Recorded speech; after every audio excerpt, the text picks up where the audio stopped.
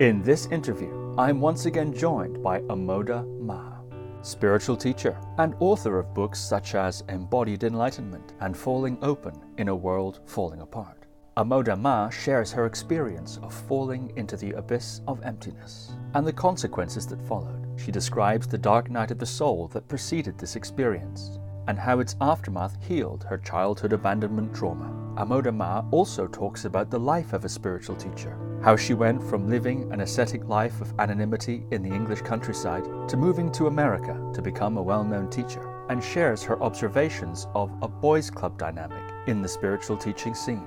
Amoda Ma also recounts relearning relationship after her enlightenment when she met her now husband, and discusses the feminine frequency of awakening and how that relates to the inner marriage.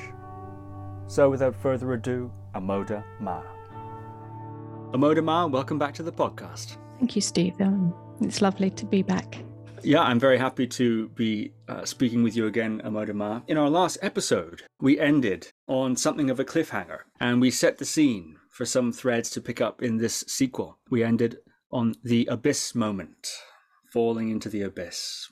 So I'm wondering if you could pick the story up from that point. Perhaps you could set the scene and situate us, and what happens next? Yeah, so I'm not sure quite how deeply we went into the abyss, so maybe I should say a little bit more about that.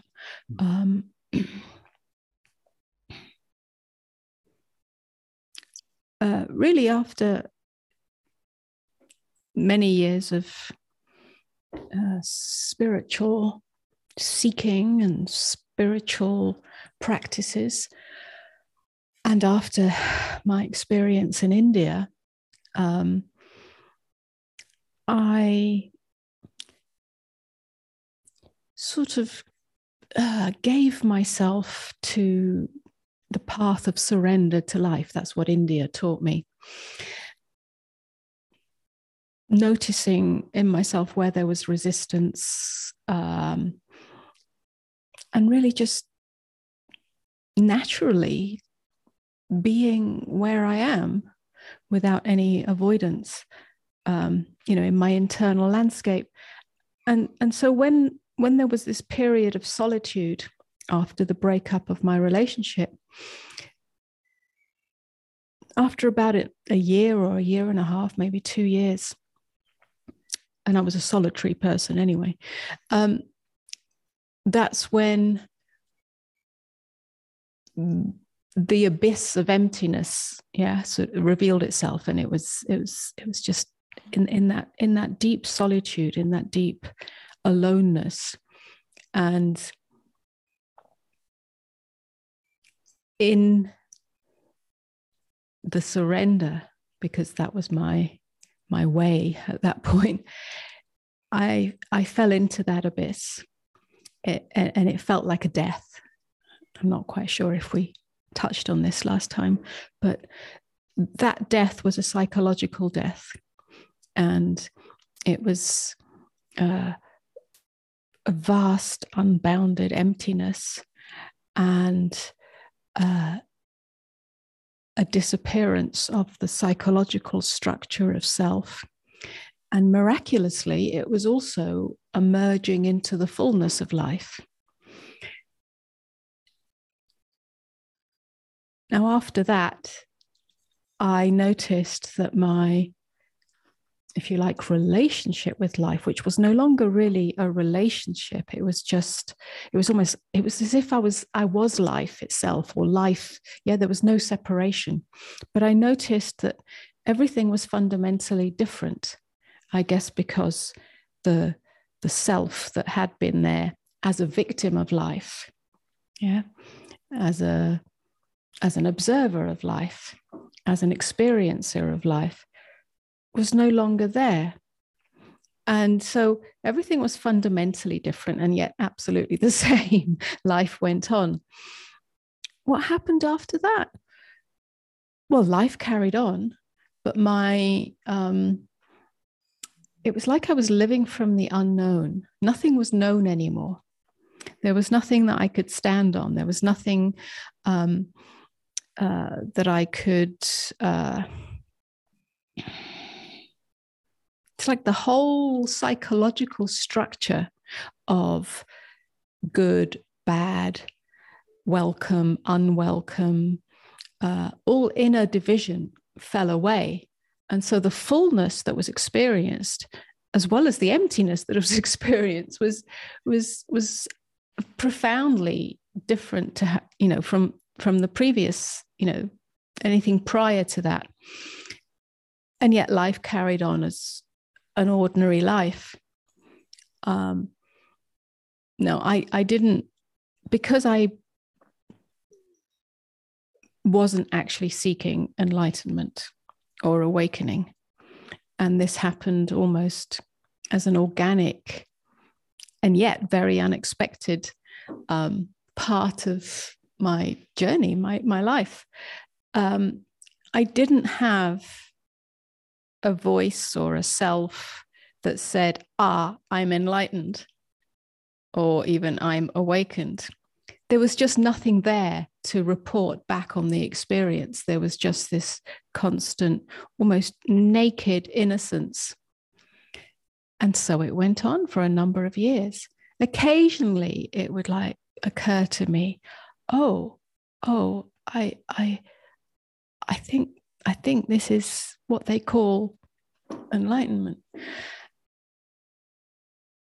But that would pass very quickly. And so life just went on. That's when I wrote my books, my first books, which I don't think in retrospect really expressed the subtleties or the freshness of this experience. I was still sort of almost observing it and writing about it from that sort of wider perception. It wasn't a totally direct expression, although it had a fragrance of it.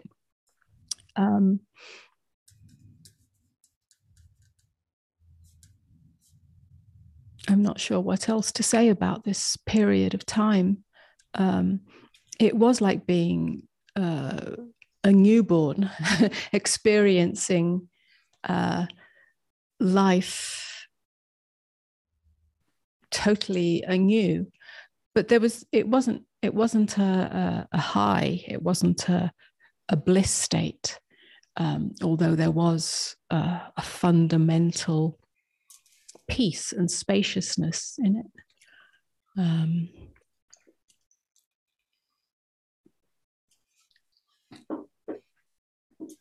I think it was quite a few years later that the term and the concept and the understanding of non-duality came in. Yeah, I mean, there were just several years of just ordinary life, but all of it, even the unwelcome parts, like I still had a turbulent relationship with my mother. That was really the only kind of sticky place that remained. I mean, I still didn't have any money. I still didn't know what I was doing, even though I'd written my book. I was nobody. So it didn't really have an audience, although it was well received over the years. And I didn't know what to do. And I wasn't looking for something to do. It just wasn't, I was kind of just allowing a deeper impulse to emerge if it was going to emerge. And that took a number of years. And I think that during that time, I would say that was a ripening process. It was an embodiment process.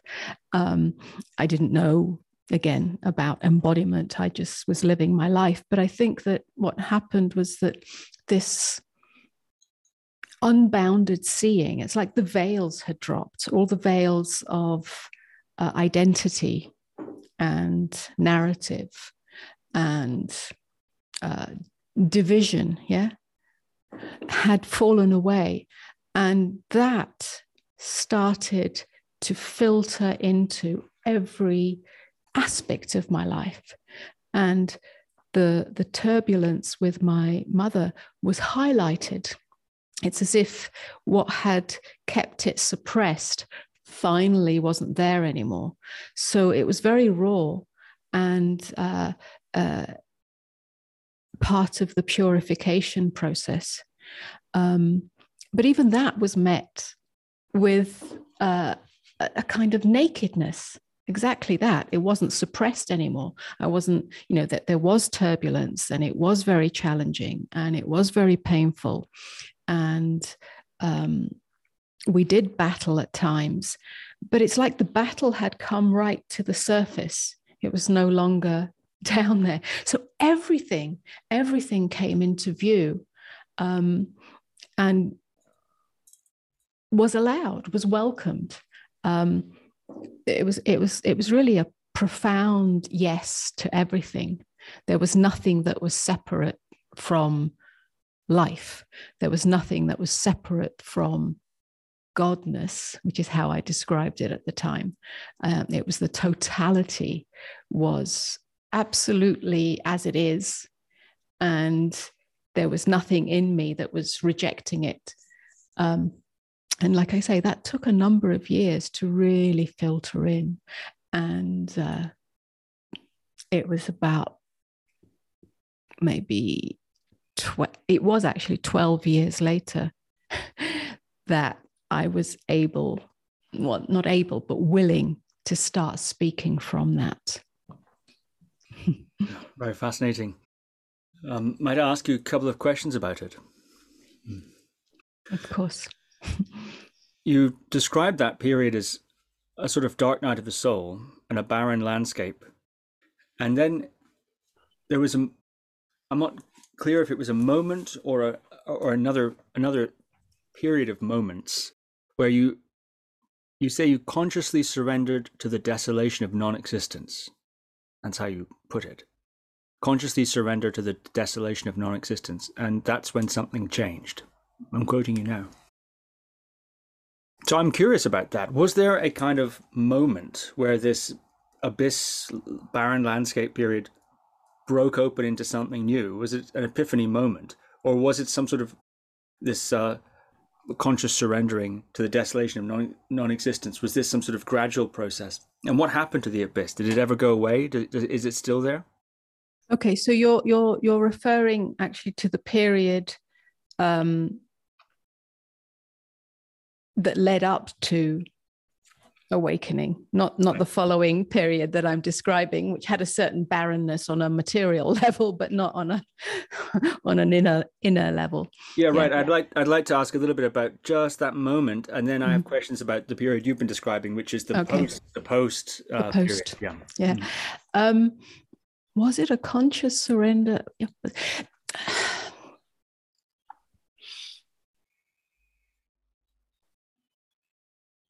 The landscape of desolation, which I described as a dark night of the soul, was something that, if you like, crept up on me from the inside over a period of time.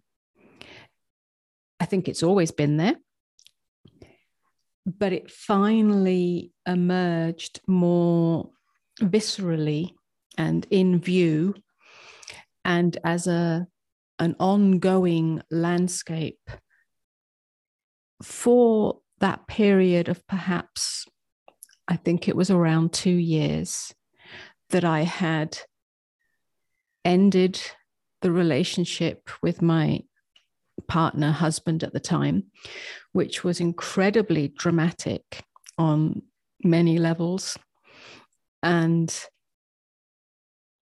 incredibly difficult to end that relationship because I needed love. And it catapulted me into a profound sense of abandonment from love. Now, I do I did like being on my own. I like the solitariness, but I still was yearning for the love. And so not only was there an actual human experience of being alone, but because I was alone for 2 years is not long, and I learned to live my life, and I was fine, perfectly capable and self-sufficient of living in the modern world on my own. But it seemed to stretch out into an eternity. That's really an inner sense.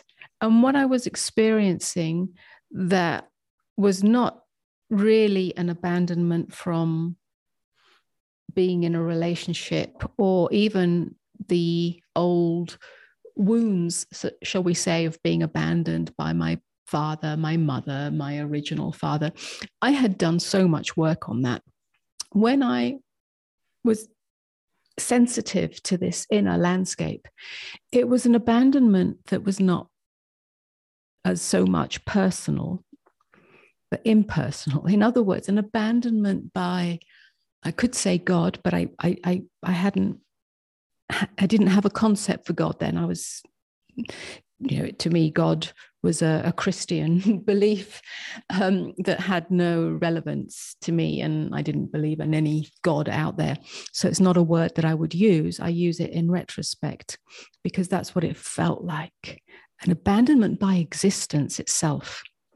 And that's what opened up the abyss.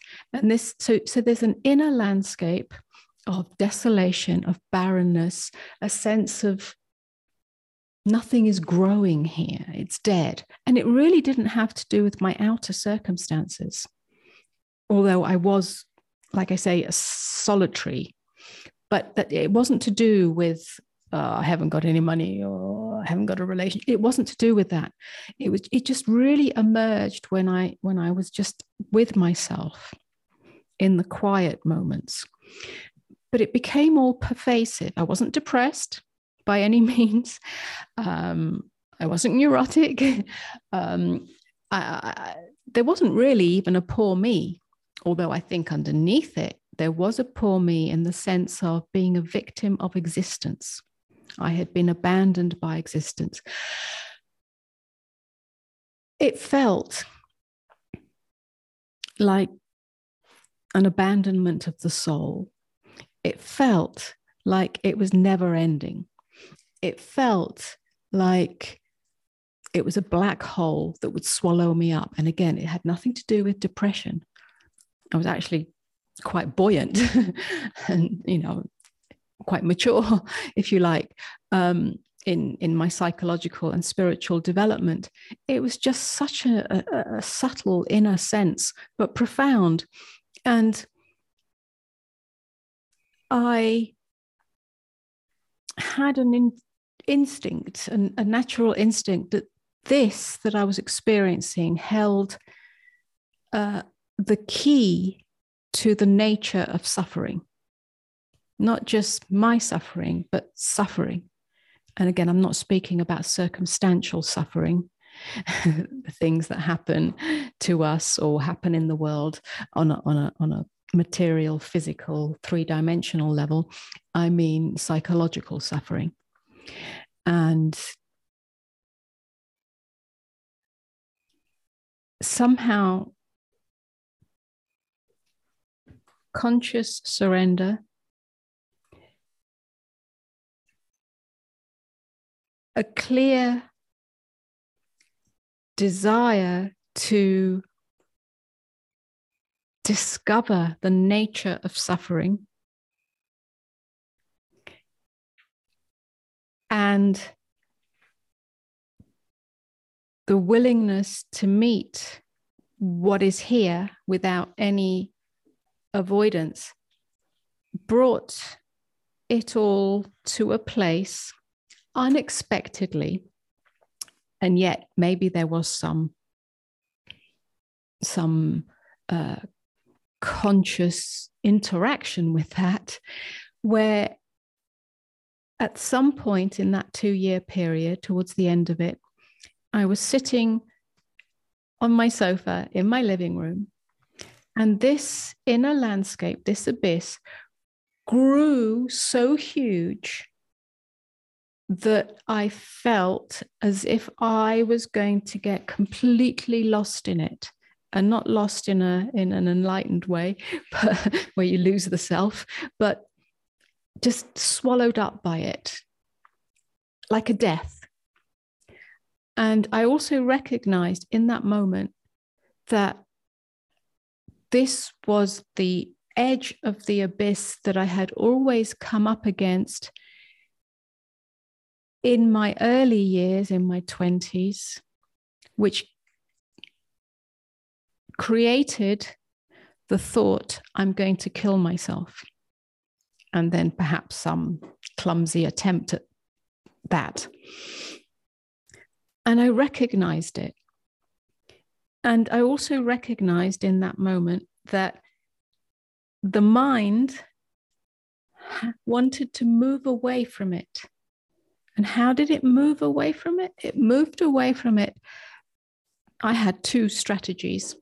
The primary strategy was to overlay it with a thought about a brighter future, some uplifting thought, some maybe spiritual thought, some maybe loving thought, any thought other than nakedness, other than no thought. There's nothing wrong with that, yeah? But it seemed harmless, but I noticed it. And that thought would lead me to perhaps pick up a spiritual book that was on my bookshelf and in my aloneness sit and read it. Well, why not? That's what we do when we're alone, we read, But I just noticed it as a distraction. I noticed it as an archaic mechanism of avoidance. And it felt like lifetimes of that unconscious mechanism. The other distraction, again, totally harmless, was going to the kitchen to make a cup of tea. Yeah, a very English thing. But when you're on your own, enjoy a nice cup of tea and reading a book. What could be, wrong with that? But again, I noticed it as a movement away from true solitude. Now, I was a meditator, so I know how to sit in silence, but this wasn't meditation. This was just my ordinary day. And this all happened really quickly.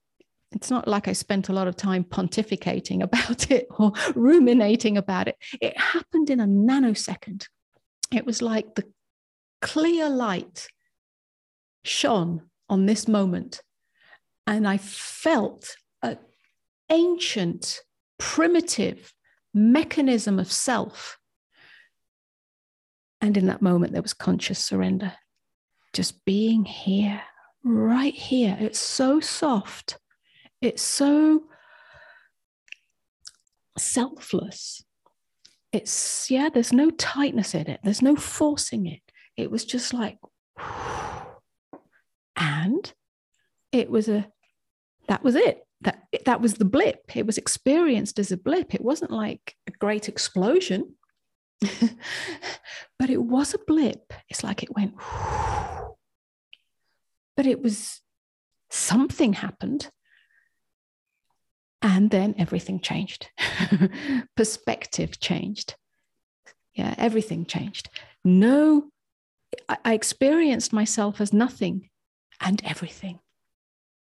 And that remained. Yeah, nothing and everything. Nowhere. I couldn't find myself anywhere. And yet I am everywhere. What happened to that abyss of existential abandonment after the blip? Gone, vanished. Instantly. Vanished totally, instantly. Yes. Instantly. No abandonment. I never have felt, experienced, thought of a me that is abandoned since that moment. That's what was so radically different.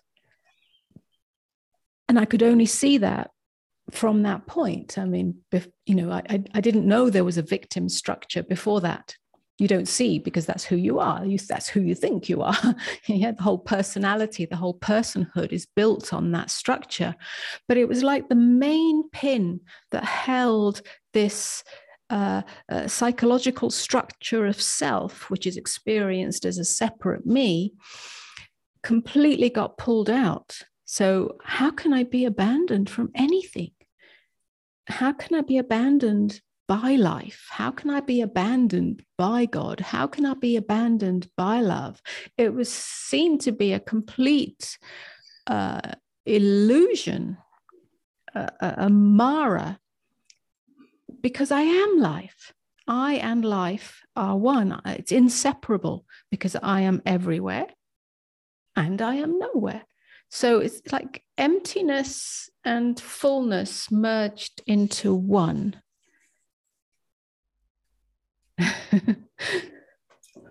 Yeah, so everything changed from that point. And what did you notice about how you viewed or related to other people? If I might probe some of the contours of this experience, that's what I'm curious about. The fundamental difference was that everything and everyone is appearing in me, not outside of me. And therefore, there is only one. Now, that doesn't mean that I like everyone or get on with everyone or am, let's say, falsely nice to everyone or falsely spiritual towards everyone. Yeah, we are 7 billion or maybe 8 billion now individuations, all absolutely unique, with different resonances, frequencies, vibrations, levels of unconsciousness or consciousness. I can experience the one beingness out of which we all arise. And in that, there is a great acceptance of all individuations. That's it. And yet that doesn't mean that I have to be in friendship or, intimate friendship or relationship with everybody. That's very interesting. That you're leading to another question I had about boundary function, or one's personal boundary function, etc. And you're going there already. How have you experienced that aspect of life? But by boundary function here, I don't mean the boundary between self and other. I mean the boundary, sort of saying no to things or no to people or ending of relationships, or that. I mean the boundary in that sense. Yes, it's a good question, because I speak a lot about openness, and my essential teaching as it has become is about openness, and then it gets very confused with this boundary thing. So let's say this. Paradoxically, my boundaries became clearer. Prior to awakening, my boundaries were a mess because I needed love. So I couldn't say no. I was afraid to say no. I was afraid to say no to my father when he was alive. I was afraid to say no to my mother when there were certain dramas and requests or beseeching that wasn't healthy. I was afraid to say no in my relationships with a partner, with a husband. And so everything was a mess. I was a mouse, yeah, afraid to speak up or to be seen, or yeah, and so after awakening, after the main pin of the victim identity had been pulled out, paradoxically, my boundaries were clearer, but those boundaries don't have violence in them. It's not that anything needed to be defended. Essentially, that which I am is undefended. And that's how that is experienced, as a nakedness and openness, a freshness, and nothing is defended against. But there is a functional yes and a functional no. For instance, a very small or mundane or ordinary example that comes to mind is that because in my youth I'm a woman and reasonably attractive, and not having clear boundaries, I would get many requests for all sorts of interactions, either short term or long term. It was impossible to say no most of the time. Well, after this, it's very easy, but it doesn't have violence in it. It's a simple no. And that's the same in any interaction, any invitation, if you like, because I have no need. There was no more need for love, no more need for approval, no more need for recognition. And so it just arises very naturally, the yes and the no, from an inner intelligence and not from a defended mind or a defended personhood.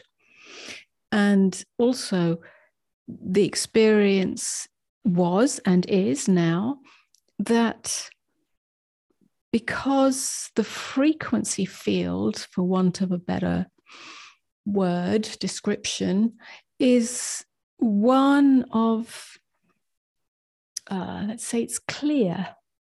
Yeah. It's not messed up by the dynamics of the self. It's not covered over or entangled. I don't really get into those situations. The individuals that come into my environment or experience are mostly, I mean, occasionally it might be, but mostly in resonance with this. So there's no conflict. Yeah. There's no need to go, no, no, no. So it does change the nature of relating. Yeah, when you're relating not from need, but relating. Well, you see, there was no need for a relationship after that. I stopped looking for a relationship. One of the first things that I said to myself after this blip, sometime after that, a year or something, 2 years after that, I said to myself, well, this is it. There's no more need for another to fulfill me. I'm married to God. Now, you can take that in all sorts of ways, but I didn't mean I was married to God in the conventional sense. It meant the inner marriage had taken place, and therefore there was fulfillment that couldn't be fulfilled by anybody else, and therefore no need for that. And when we relate from that essential fulfillment, then all relationships change. Because no more contracts, no more strategies. Now, of course, I am in relationship now. That was a surprise too. Yeah. But it's fundamentally different. Can you say something more about that? It was a surprise. What do you mean by that? And in what way is it fundamentally different? Well, again, about 2 years after this period, after having, like I say, this fulfillment that couldn't be fulfilled or needed to be fulfilled by anybody else.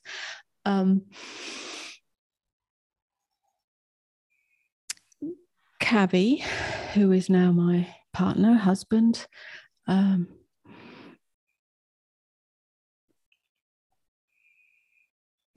He was around. We had been working together when I was teaching my movement work, which had completely come to an end by then anyway. But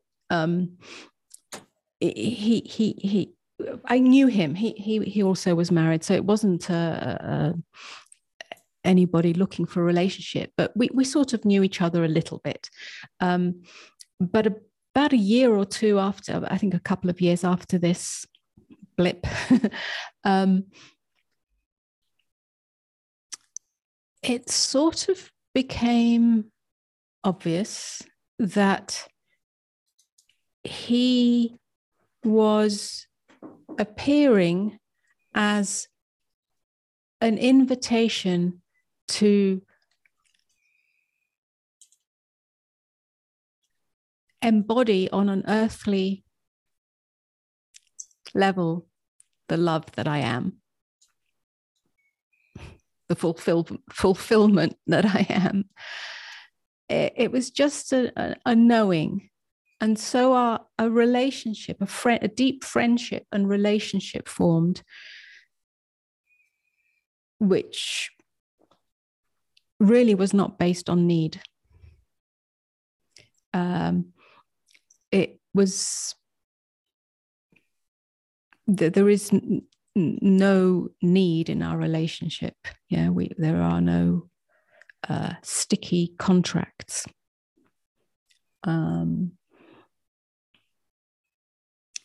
I don't want it to sound like a sort of holier than thou relationship. I'm just describing how it is from the inner, and Kavi would say the same. We explore this on our courses, the nature of relationship, but it was like there were two silences meeting, as opposed to two egos needing each other. There was no codependency, and yet there is such an intimacy and something. It's like something. It's very ordinary, but it's also extraordinary. Yeah, because none of the push and pull and the subtle, sometimes not so subtle strategies of feeling rejected or needing to overpower or needing to hide or needing to control or needing to seduce or yet none of that takes place. So it's very unsticky. It's like two emptinesses meeting, and in that emptiness there's a kind of utter fulfillment. And yeah, it's very human as well. You mentioned that the thought, maybe this is what they call enlightenment, would occasionally fleet through your mind, but wouldn't stick. And you talked about thoughts. Did you have thoughts at all? Or was it that there were no thoughts, or was there just no thinker, but there were thoughts? For example, these are some of the ways it's expressed. Different people express their experiences. I'm wondering if you could say something about your experience of thought after that blip. It's not that there were no thoughts. There was, and continues to be, but at first it's very, palpable, more palpable, a silence. That silence isn't to do with having no thoughts. That silence was it was like the baseline. It was the foundation. It was, the silence held everything, which means that thought can still arise. And of course it does. It's the nature of mind, is to be a producer, a generator of thought. But that thought didn't stick. It didn't stick to the me, because there was no longer a me that feels bad about something or good about something or wants to get rid of something or wants to hold on to something or wants to move into the future or wants to remember the past. It's like the thought it's like a a wave that just moves through the emptiness, a ripple. So thought was experienced as a ripple, but there was nobody here to grasp that thought. So it was almost imperceptible. Now, of course, if there's thought that is focused on something, a task, well, then that's thought. But it's very, again, functional. It's doing what it needs to do. Yeah, a task. That's kind of intelligent thought. Everything else is like flotsam and jetsam. So there was a quietness. And I would say that still is. It's like being the sky. Yeah. And sometimes there are clouds and sometimes there aren't. Sometimes there's a wind, a breeze. Sometimes there's a storm. And sometimes there isn't. But there isn't to me identifying with those thoughts. So again, that's kind of fundamentally different. But of course, we interact with the three-dimensional world. We interact on the level of, individuations and things, manifestations. So thought arises in response to that. But thought and narrative are different. Narratives don't arise. Narratives are interpretations of our experience. But thought can arise without interpretation. I have two more questions actually about this post-blip state or way of being or experience. The first of which is, did you receive any reflection from others who knew you before and after that there was any kind of change in you? Did anyone remark on anything, or was it an entirely inner revolution? I didn't know anyone. I didn't have any friends. I didn't socialize. I mean, really. I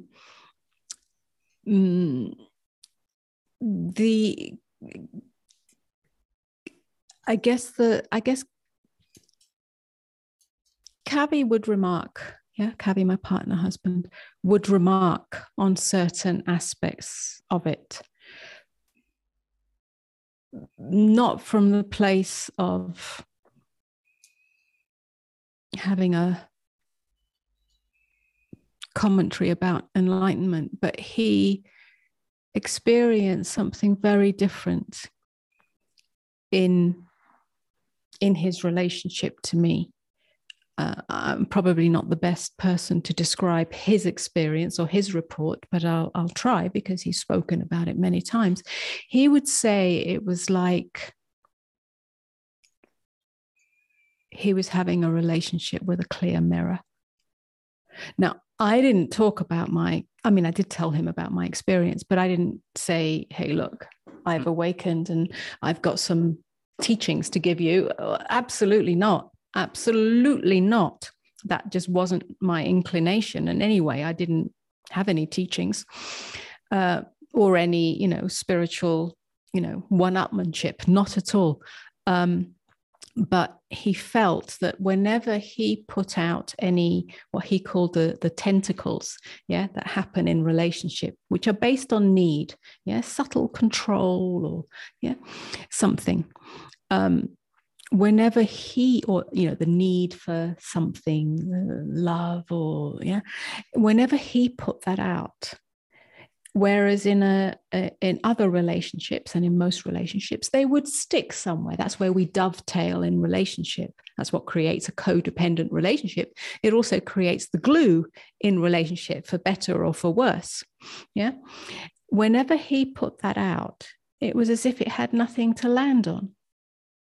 So it would just go, and actually that was part of his more gradual awakening, where those tendencies just dissipated over time.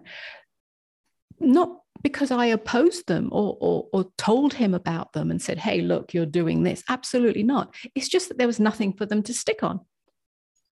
Absolutely nothing. It was just this open space that is love, which is the deepest acceptance. And so he noticed that something was different, but there wasn't really anybody else around that knew me before or after. Very interesting. And then my last question on this topic. Sometimes I've heard people make distinctions between, after an experience like that, there's two categories of effect, one of which is lasting and the other of which is more temporary. So some people will say, well, I was in this state of bliss and deep acceptance, and then eventually the bliss sort of attenuated it, but the deep acceptance has remained, something like this. I'm wondering if you also experienced two categories of effect after this blip, something lasting and something temporary, or perhaps that's not the right way to ask. Let me just reflect on that so I can be as accurate as possible, because, you know, I'm always having to look back, to see what happened.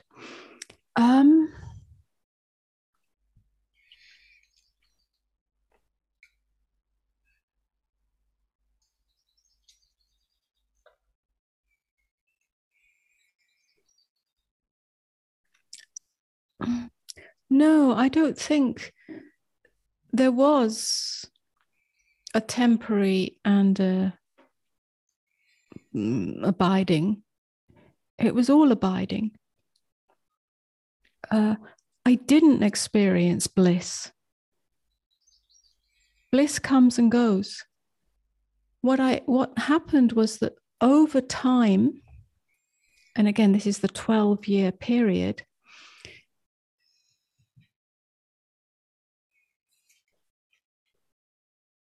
a profound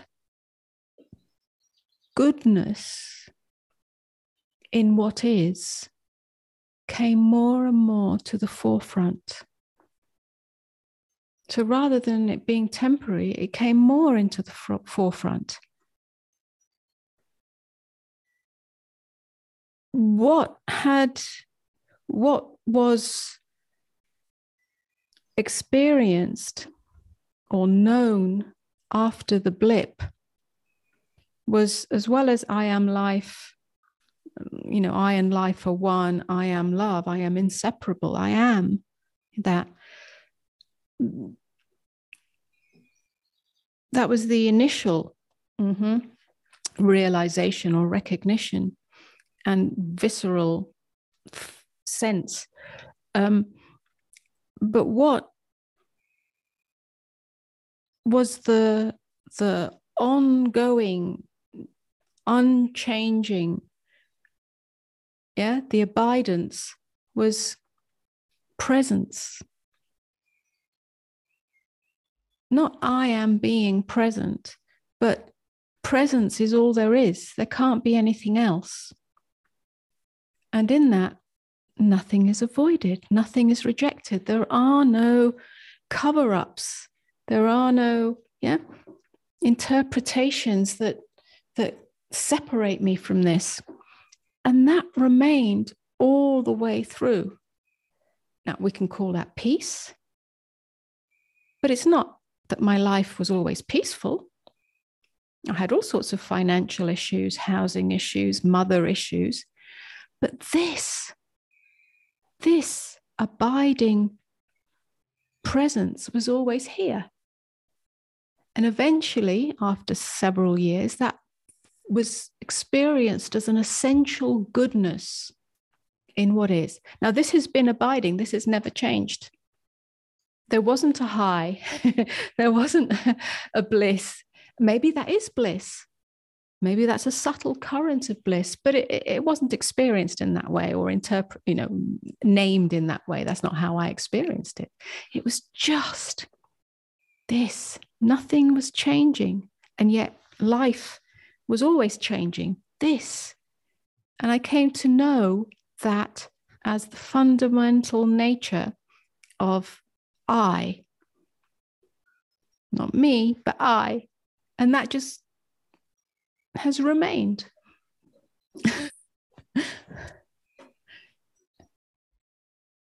Well, thank you for describing that in such detail.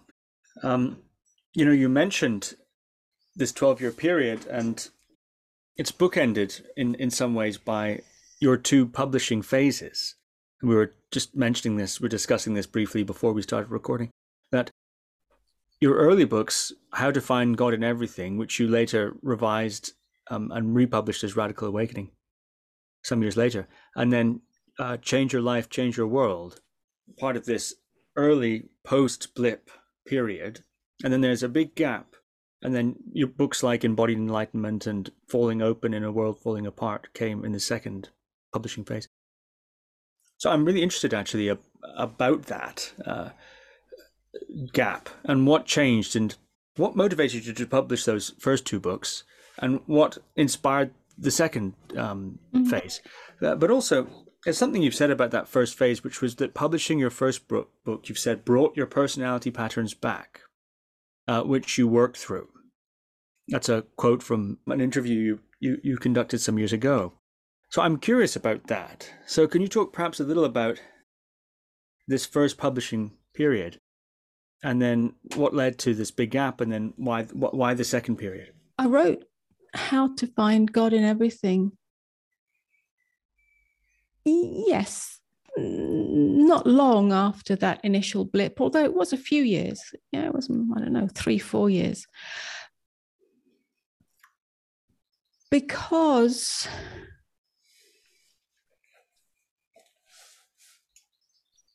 in some ways, I'm essentially a writer. I've always written things. I've written articles. I write. Obviously, I wrote in my academic years. I wrote for many mainstream publications. And I seem to have a natural capacity for expressing in the written word. In those days, I couldn't express at all in the spoken word. But in the written word, I could express and write very clearly and coherently with good structure and grammar and all of that, which helps, yeah? So, and also I used to and still do have a relationship with the writing process that is quite divine. I experience a merging of self and no self. Yeah. And so it was just a natural proclivity to write. And so I wrote that book. Well, I wrote a few chapters and publishing is incredibly difficult in the mainstream. And in those days, it wasn't the days of self-publishing. You had to go through a mainstream publisher. But there was something about that process that also appealed to me. Having been an old academic, I like the publication process. I like writing a proposal and having it reviewed. And there's something about that. It's just my conditioning on one level. That's what I've learned. And I happened to meet an agent, a publishing agent, and she read the first 2 or 3 chapters and she said, wow, this has got something. I was like, oh, okay. She said it's got a lot of presence in it. And it reminded her of the power of now. I don't think it's anywhere near the power of now, really, but it reminded her of that. And she felt she could give it to a publisher and get a good response. And she did. She gave it to Watkins, which is as you know, a well-established, respected publisher of spiritual books. And they loved it. And I think my publisher saw non-duality in it, but I didn't even know what non-duality was. So he published it. And that was it. That's how that came about.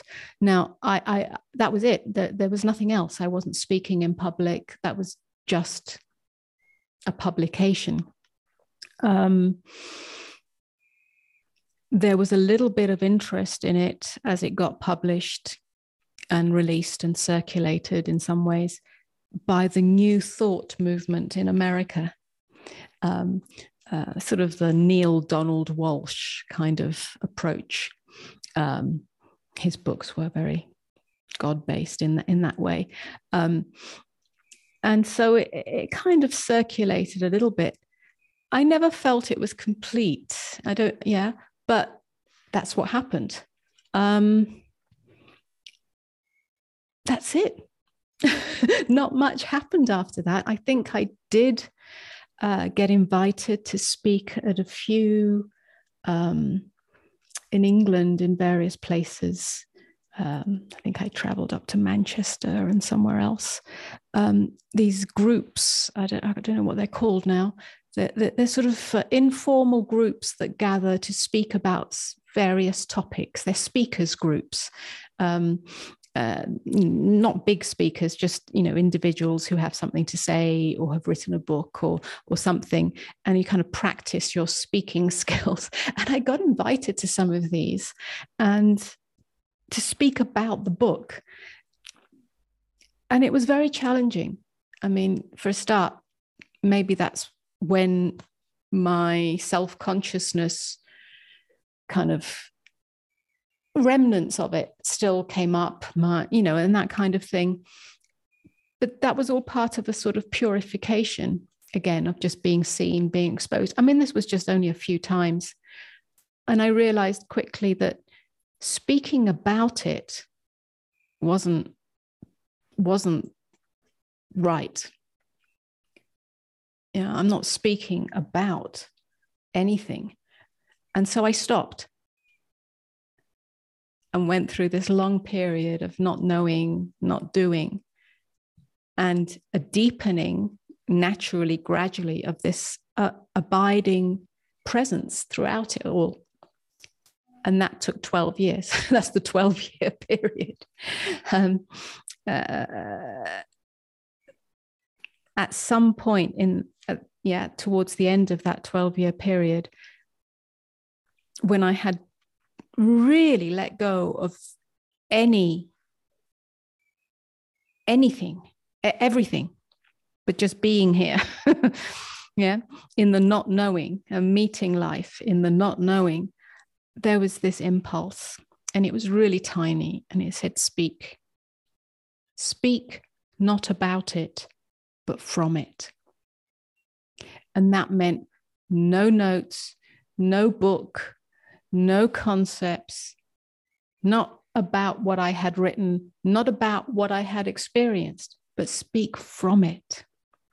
And that started a whole new trajectory where I started to speak from silence. And it was like a little shoot. I didn't know what I was doing. I didn't have an idea of where it was going, either within the speaking of it or in the longer movement of it, the trajectory of it. It definitely wasn't any idea that I was going to be a spiritual teacher. I just spoke from that silence. And that's when it started to sort of reveal itself through the spoken word. And at that point, I felt drawn not to write a book for any particular reason, but to actually write from it, because I started to understand, if you like, that whole process of awakening and what happens after awakening. And in speaking with people, individuals, the groups were very small, but I still had the experience of listening to their own spiritual paths and their questions. And I'd never had that before. So now I was interacting with other spiritual seekers and listening and either reflecting back or exploring with them. And I could see all the nuances of the spiritual seeker's mind or process. And I started to write about it. And that became my book, Embodied Enlightenment, which did get published in America. And so that started the teaching, really. Where does change your life, change your world fit in this narrative? Actually, not nowhere. um, that book came about as a follow-on to How to Find God in Everything, because in How to Find God in Everything, I think I just mentioned, there was a little bit of interest in the New Thought realm. Somehow it got the attention of somebody who at the time was developing the online courses for Neale Donald Walsch. And this was in the relatively early days of the internet, and e-courses were all sort of just about the rage or coming about. And he had this way of creating these e-courses with videos and spoken word and audio downloads and all sorts of things. And he reached out to me and said, hey, I could really do a good course on your book, How to Find God in Everything, using each chapter as a teaching module. And we did. He created me a beautiful sort of video, audio package and online package. And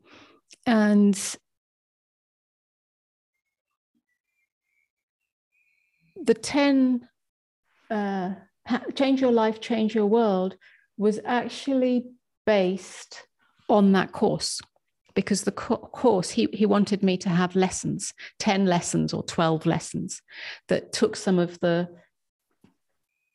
if you like, pointers or whatever I was writing about in How to Find God in Everything, and made them more like teaching modules with some exercises, some invitations, some contemplations, some practices. I was a little bit unsure, because I wasn't teaching, and I didn't want to get into practices, but it seemed to form the basis of a nice little book. And Watkins were quite interested in it, and we went with it. Probably in retrospect, I mean, it's wonderful. I've had good feedback. Some people find it very valuable. It's very practical. But in retrospect, I don't think it really has the fragrance or the direction that has emerged since then. It's a little side dish. Mm-hmm. In this 12-year period, what were you doing for work, for income and so on? That's the first question. And the second question is, were you still meditating? Were you going to spiritual gatherings, sort of satsangs or things like this? Were you still reading? Previously, voraciously read all sorts of books on these sorts of subjects. Were you still reading things? So yeah, I'm curious about that 12-year period in those respects. In that 12-year period, I had no work apart from writing Change Your Life, Change Your World. That was written in that period. I would call that work. I did spend months writing that, 6 months writing that.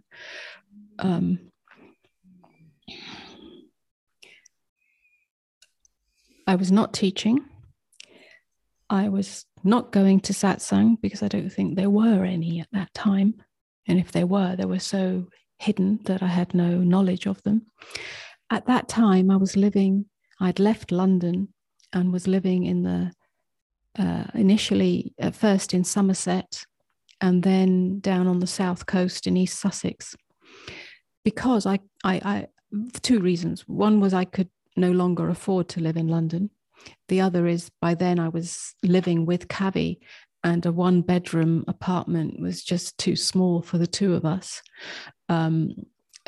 especially because I was still trying to write, and he was a musician, so he had equipment and was creating albums, and in 1 bedroom that's not really possible. And also he was very ill. So he developed a serious case of ulcerative colitis within the first year of us being together, and London didn't feel right to him. So he said, let's go try the countryside. And off we went. I'd never lived in the countryside. And essentially during that period, we took care of Kavi, who was pretty sick. yeah, but not wanting, neither of us, the conventional medical model. So we were on a deep healing path, alternative of our own discovery, if you like. Of course, we had no money. So what was being done had to be done totally naturally and without any financial input. So we were taking care of Kavi. We were living a very, very, very, call it frugal, call it ascetic life. It actually suited us. It suited us because everything fell away.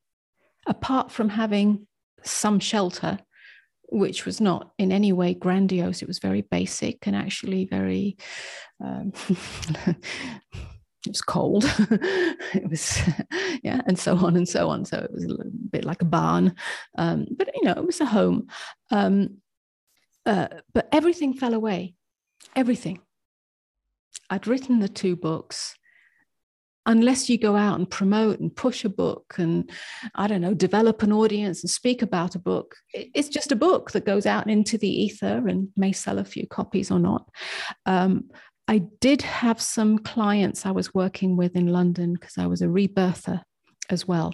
So that was part of what I did. Not a great practice of any great, size or anything, but I had a few clients a week that I worked with. As soon as we moved to Somerset, that completely fell away. We're in the middle of nowhere. Nobody knew who we were, or there was no way of having any kind of interaction. So everything fell away, everything, pretty much. When I look back on it, it's like, well, what did we do all day? I don't know. It was very simple. It was very quiet. I think I still did a lot of writing in some ways, and I was learning to use the internet a bit more, and it was just a very simple, empty life, kind of waiting for something. And then we moved to East Sussex, down on the south coast, and Kavi was getting better. And I had that impetus to speak from silence, but none of it made any money. We lived very, very, very frugally. Yeah. When you're vegetarian, which we were then, we sort of still are, but a little more flexibility. But, and you don't have any social life, and you don't have any family life, and you don't have any children, and you don't have any pets, and you don't go anywhere, you don't travel anywhere, and you don't see anyone, and you don't go out for meals, and you don't do entertainment. Well, on the one hand, there's a great silence, an actual silence, and simplicity, but also you don't need many resources. That's what happened. Until we came to America, which is a whole different ballgame.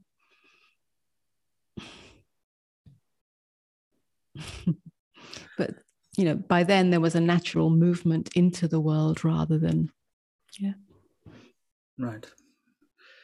When did you become aware of this idea of non-duality?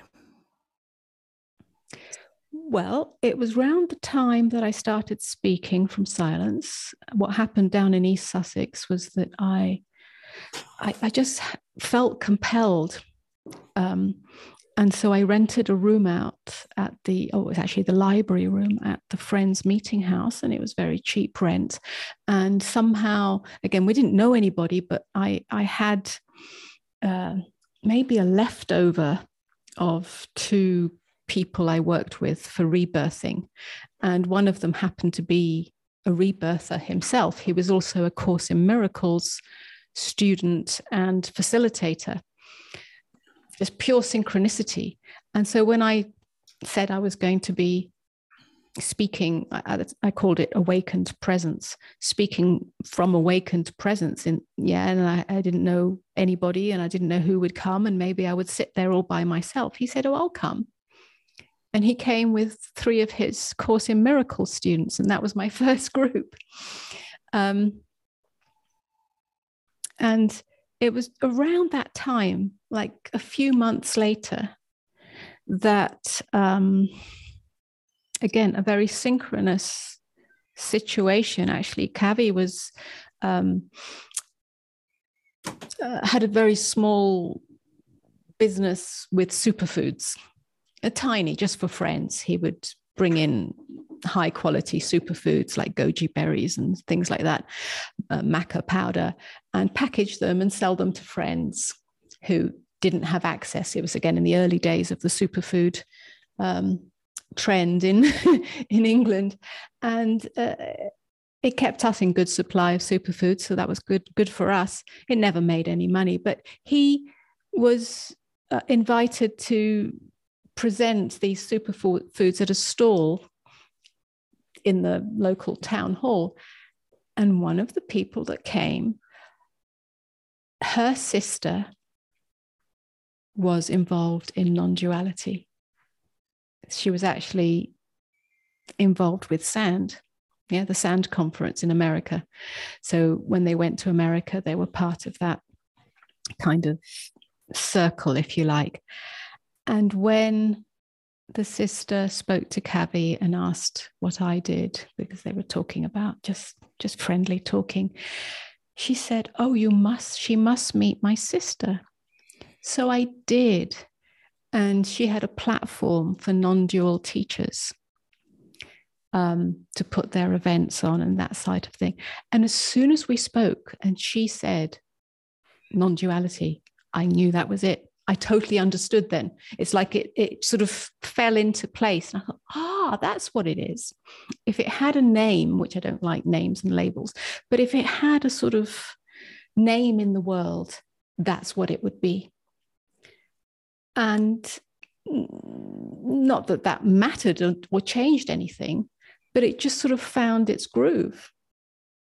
No, I didn't go around saying I was a non-duality teacher. It just sort of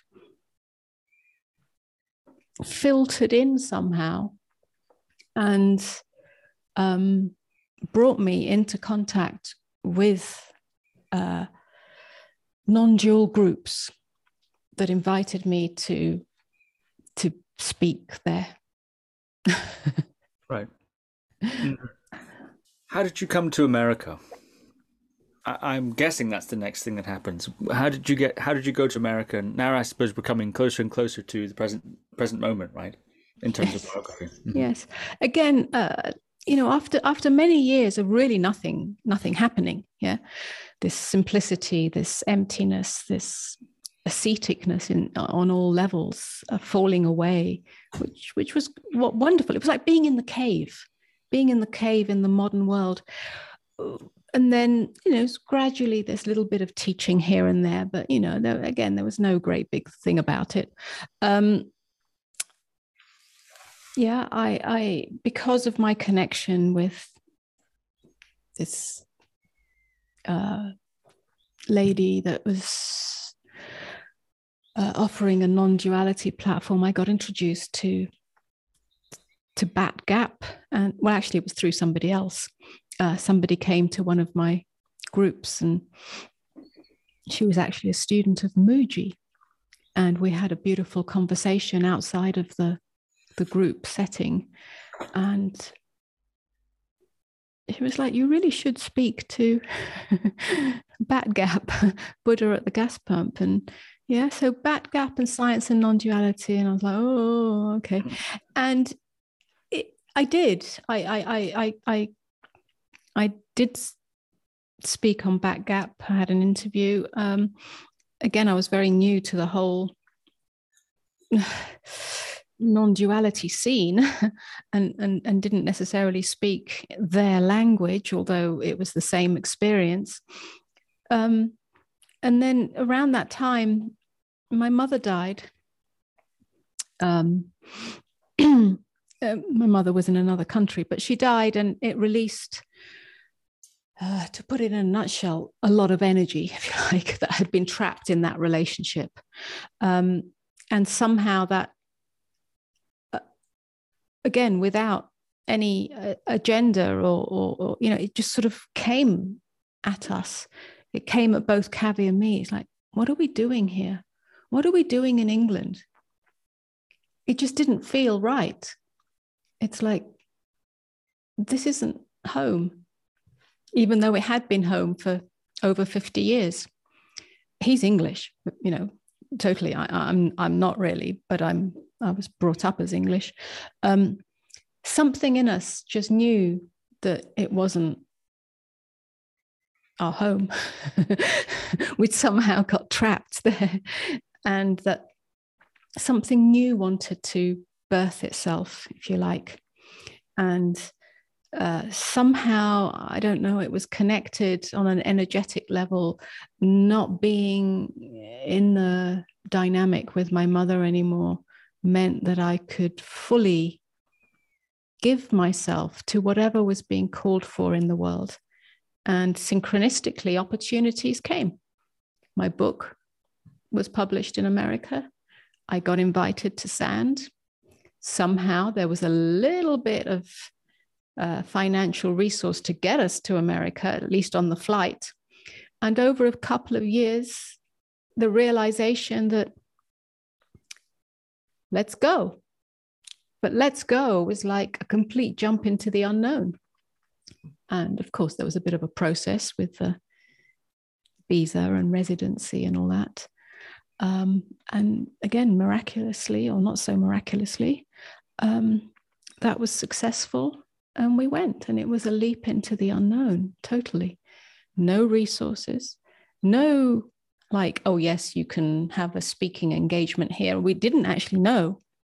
The only thing I knew was SAND, the conference once a year. That's not enough. But, you know, life took a very different turn. Again, it wasn't like any super stardom. It was work. It just started to come. You know, I don't mean work in the conventional sense, but I started to be in the world and interact with people and interact from a very different place and be received, if you like, and be challenged and constantly living in the unknown. I mean, like the umbilical cord with our past was cut totally. New culture, new psychology, if you like, a different psyche, new interactions. We were lucky to be hosted for a few years by somebody in their home because we had no capacity to rent a home at that point. And so life went on. Mm-hmm. Yeah, that's so very interesting. And what year was that you moved to America? The end of 2016. Mm-hmm.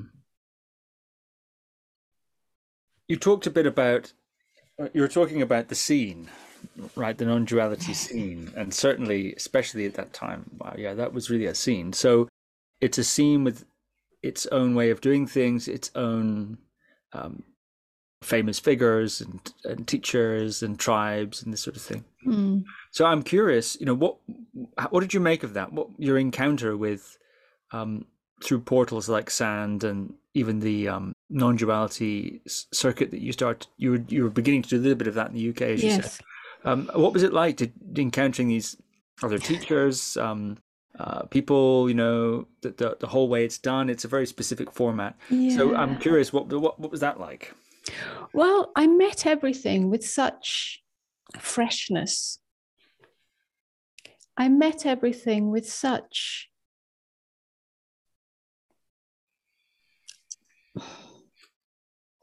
goodness, the goodness in everything. I didn't come with any preconceived ideas or any, you know, sort of looking at judging things or dividing things. I was totally unaware of the non-dual scene. I landed in the Bay Area, of all places, because that's where SAND was, and then that's where we were invited to live with somebody who graciously did that. It was supposed to be 3 months. It ended up being 3 years.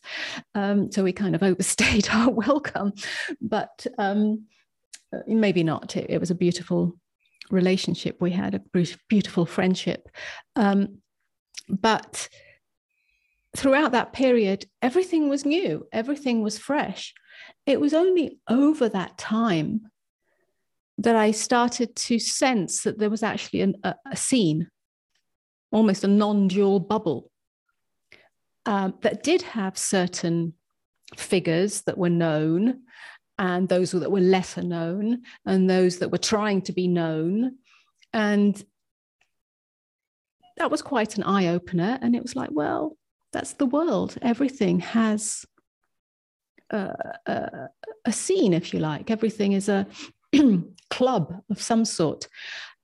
I wasn't interested in that, and yet I seemed to circulate within it, sometimes outside of it, because I got invited to other parts of America that were not part of the non-dual scene. It's still spiritual, obviously, but you know, I ended up on the East Coast, and it was much more Buddhist, and other places as well. So I was much more eclectic or the invitations I received were much more eclectic. But there was a time initially where I thought, wow, I'm getting trapped by this, and I don't want to be trapped by this. And I was like, well, how did I ever become this? Is this what I'm doing now? You know, I found myself in a very specific role, and I experienced many projections, either projections of elevation, or challenges that, you know, who the hell are you kind of thing. And that was challenging, but something in me could not, if you like, deny what was wanting to move. It just felt like an expression or movement of love in the world, yeah, or truth in the world. And so it just continued to take up invitations, because that's really what it was. And again, over time, that's been refined. So where there was an absolute yes to every single invitation that came up, if invitations come now, I'm much more discerning. Yeah, again, that's healthy boundaries. Mm-hmm. Yeah, very interesting indeed. You know, this has been so fascinating. There is one, and we've been talking for a long time, so I don't want to keep you here forever and ever, but there is one topic that I'd love to pivot to, if we could, before we finish this installment, which is the feminine face of awakening. Mm-hmm. Yes. So you talk about this, the feminine face of awakening, and you contrast that with, you've used the words patriarchal view of enlightenment. I'd like to know what you mean by that, and also New Age ascendance. So I'm wondering if you could talk about these things. What's the patriarchal view of enlightenment, and what's New Age ascendance, and what's the feminine face of awakening? So I'll have to just preempt that by saying I really don't talk much about the feminine face or side or approach to awakening. And I don't really like any division between feminine and masculine, because that's not really how I experience it. However, I did write about it, and there is something in it that is worth exploring, or at least touching on. Part of that was actually in response to what people saw or what people experienced through what I was offering. I mean, one is, on a very basic level, I am a woman. There are, of course, other female teachers around, and increasingly so, perhaps not so much in the early days, although there are, of course. Usually those female teachers do not, if I may use the term, rise into great visibility or prominence. There is still a sort of unconscious, it's not premeditated in any way, but there is still a sort of, let's call it a boys' club, which I think is endemic in all fields of society. including the spiritual world. Traditionally, and I mean traditionally, teachers have been men. I'm not talking about the saints. Yeah. There have been female saints. I mean teachers that speak, that can, have clarity and directness. Traditionally, that's male. Traditional teachings. And again, this is a generalization. It's not all true, but, Buddhist teachings and Advaitic teachings and so on are mostly male teachers that we know about. So that's one thing, but it's not really about male or female and all of that.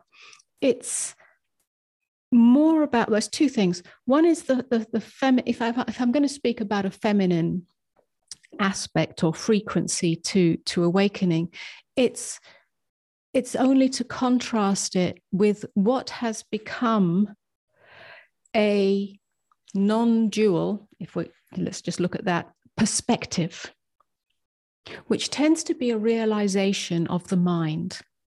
Yeah, clear seeing of the mind, illuminated mind.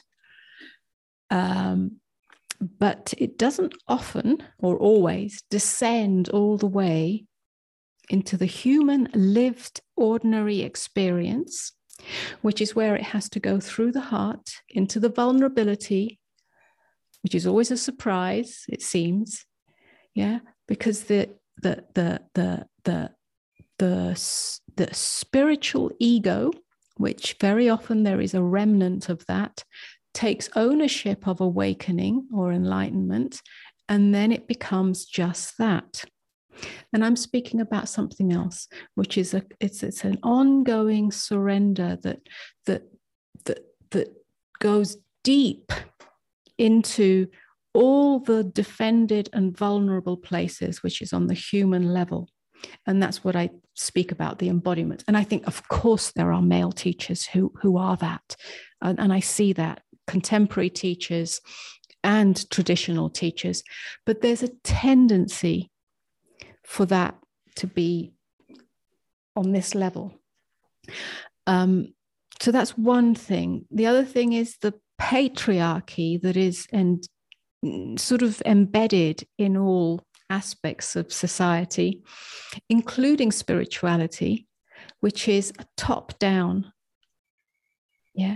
kind of thing, which again is part of religion, is part of spiritual traditions, where of course that a teacher has value. I mean, I'm a teacher myself, if I'm in that role, but what happens is that authority is given to that. And then we have all sorts of problems, not wanting to break away from the group, the kind of scandals, the power things that go on. That's the extreme, but it happens on a more subtle level. So unless a teacher can reflect back authority to the individual, then it's still playing in that patriarchal realm, or there's sets of principles or teachings that have to be learnt or followed, or ways of behaving or ways of being or ways of living. Again, this is all a sort of patriarchal trickle down. And I just think that that's over. It's done. It doesn't serve anything.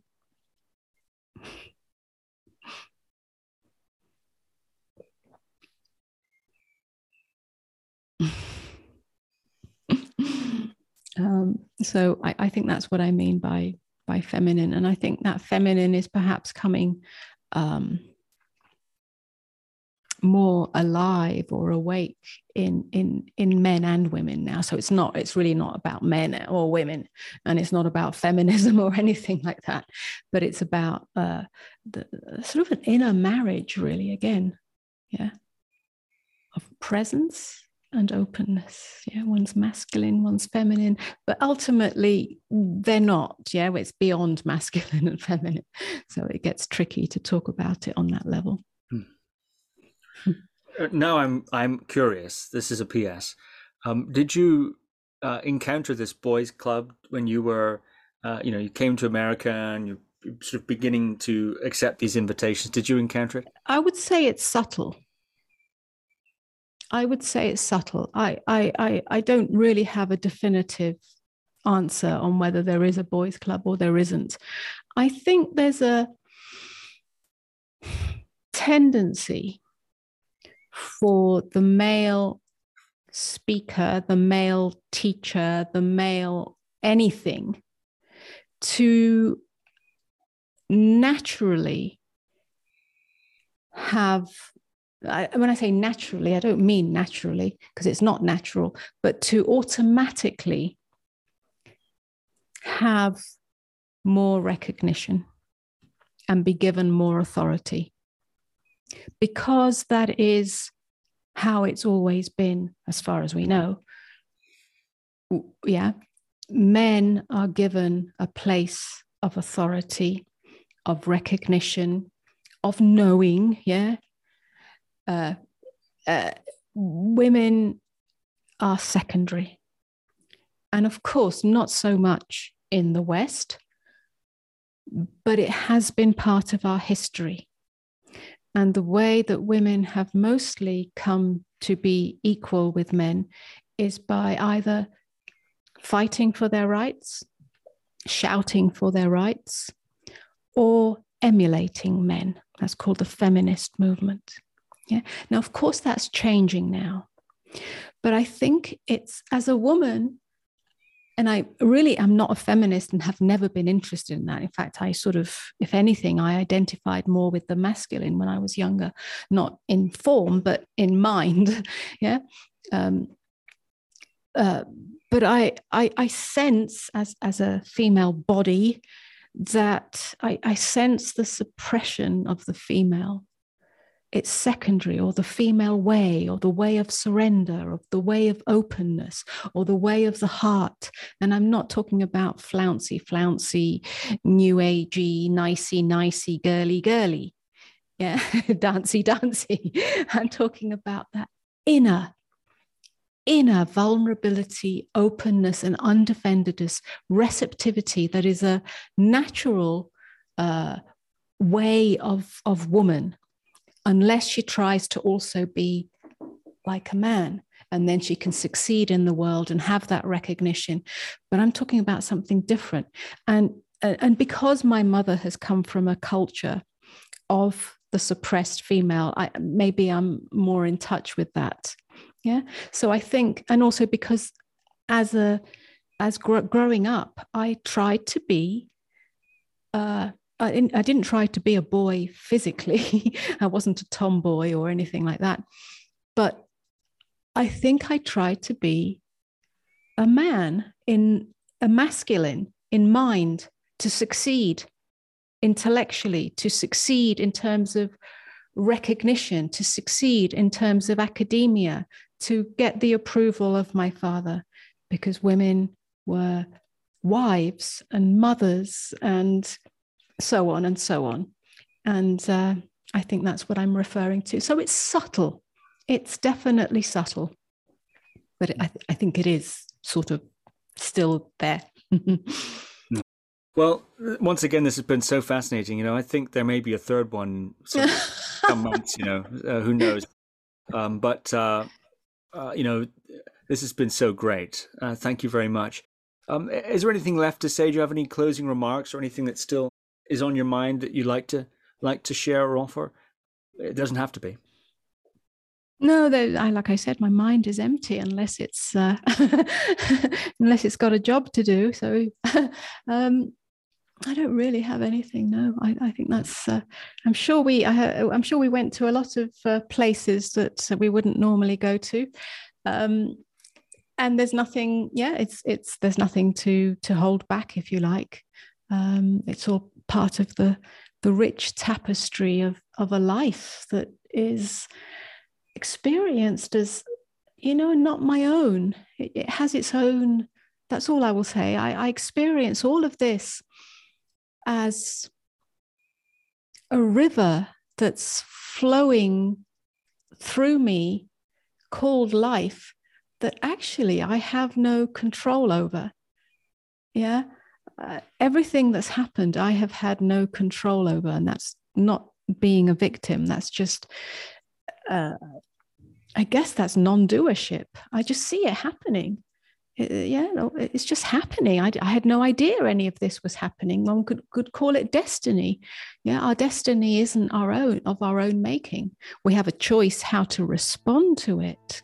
And that makes all the difference. We can respond with rejection and resentment and some kind of grievance, or we can respond with a great relaxation and soft yes and all of that. And it makes the difference. But the actual details are totally not in my control. So I have no idea where it's going to go and what will unfold. Amodha Ma, thank you very much. You're welcome. Thank you. Until next time. Thank you for listening to another Guru Viking podcast. For more interviews like these, as well as articles, videos, and guided meditations, visit www.guruviking.com.